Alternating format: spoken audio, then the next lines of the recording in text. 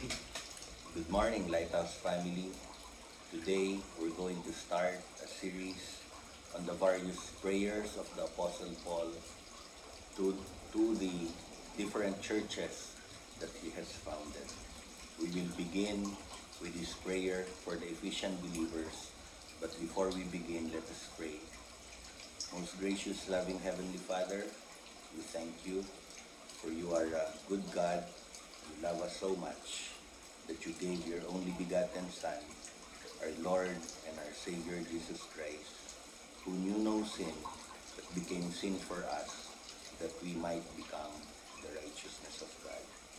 We pray for your Holy Spirit to come upon us as we study this prayer, that we may begin to understand what we need to do in our prayer life, that we may know our Savior Jesus Christ more. We thank you and we praise you, and fill us again with your love and your Spirit. In Christ's name we pray. Amen. Let us read Ephesians chapter 1, verses 15 to 19. Wherefore I also, after I heard of your faith in the Lord Jesus, and love unto all the saints, cease not to give thanks for you, making mention of you in my prayers, that the God of our Lord Jesus Christ, the Father of glory, may give unto you the spirit of wisdom and revelation in the knowledge of him, the eyes of your understanding being enlightened, that ye may know what is the hope of his calling, and what the riches of the glory of his inheritance in the saints, and what is the exceeding greatness of his power toward us who believe, according to the working of his mighty power. The Apostle Paul begins his prayer for the Ephesians with thanksgiving. In verse 15, he says, after I heard of your faith in the Lord Jesus Christ and the love unto all the saints. 16, cease not to give thanks for you, making mention of you in my prayers. So the Apostle Paul begins with thanking the Father for the faith that now the believers possess, which I believe is the same situation that we are in right now. We have put our faith in the Lord Jesus Christ, and as we have done so, we have also developed the love that we have for his people, the saints, the very people sanctified for the Lord Jesus Christ. In verse 18, he also says, that you may know what is the hope of his calling.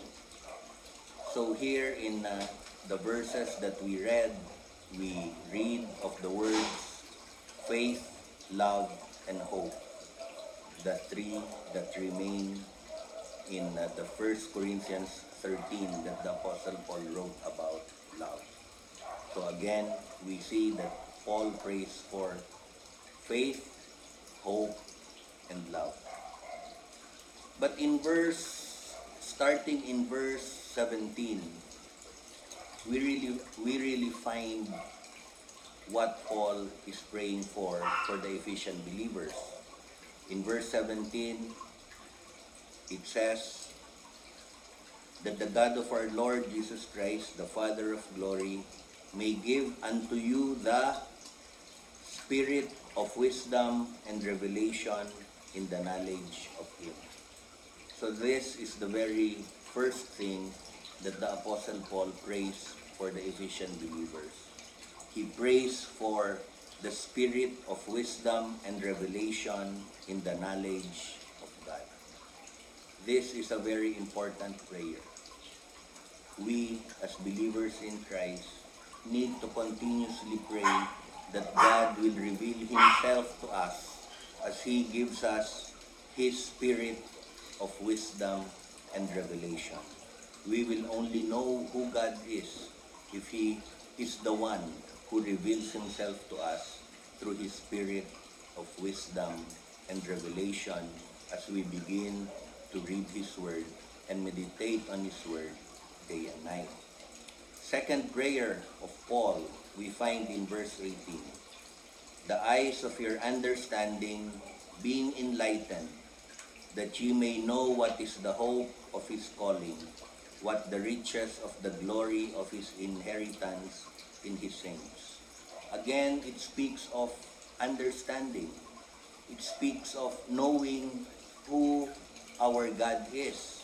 And what do we need to know? We need to know the hope of our calling, and we need to know what is the riches of the glory of his inheritance in the saints. In the beginning of Ephesians chapter 1 from verses 3 to 14, Paul summarizes the spiritual blessings that each and every one of us who are in Christ have already possessed. And it includes our glorious inheritance. Brothers and sisters, we do have a glorious inheritance. We do have the hope of our calling.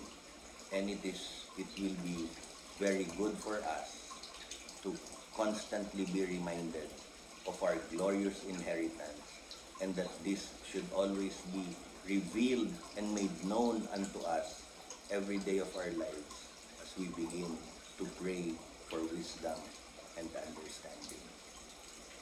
And the third prayer of Paul we find in verse 19. And what is the exceeding greatness of his power toward us who believe, according to the working of his mighty power? This is a great prayer, because in this verse, it speaks of the exceeding greatness of God's power toward the believers, towards you and I, that we have the exceeding greatness of God's power, working according to the working of his mighty power. And to understand clearly what this mighty power is working towards us, we need to read verse 20, which he wrought in Christ when he raised him from the dead and set him at his own right hand in the heavenly places. So what is this power? It is the resurrection power that raised Jesus Christ from the dead after dying for our sins, paying for the penalty of our sins, and being victorious over death. The resurrection power that brought Jesus Christ back to life is the same power that each and every believer can possess and will possess as he begins to appropriate it by faith, knowing that the Father has given us this resurrection power, living in us, that we may live a victorious Christian life.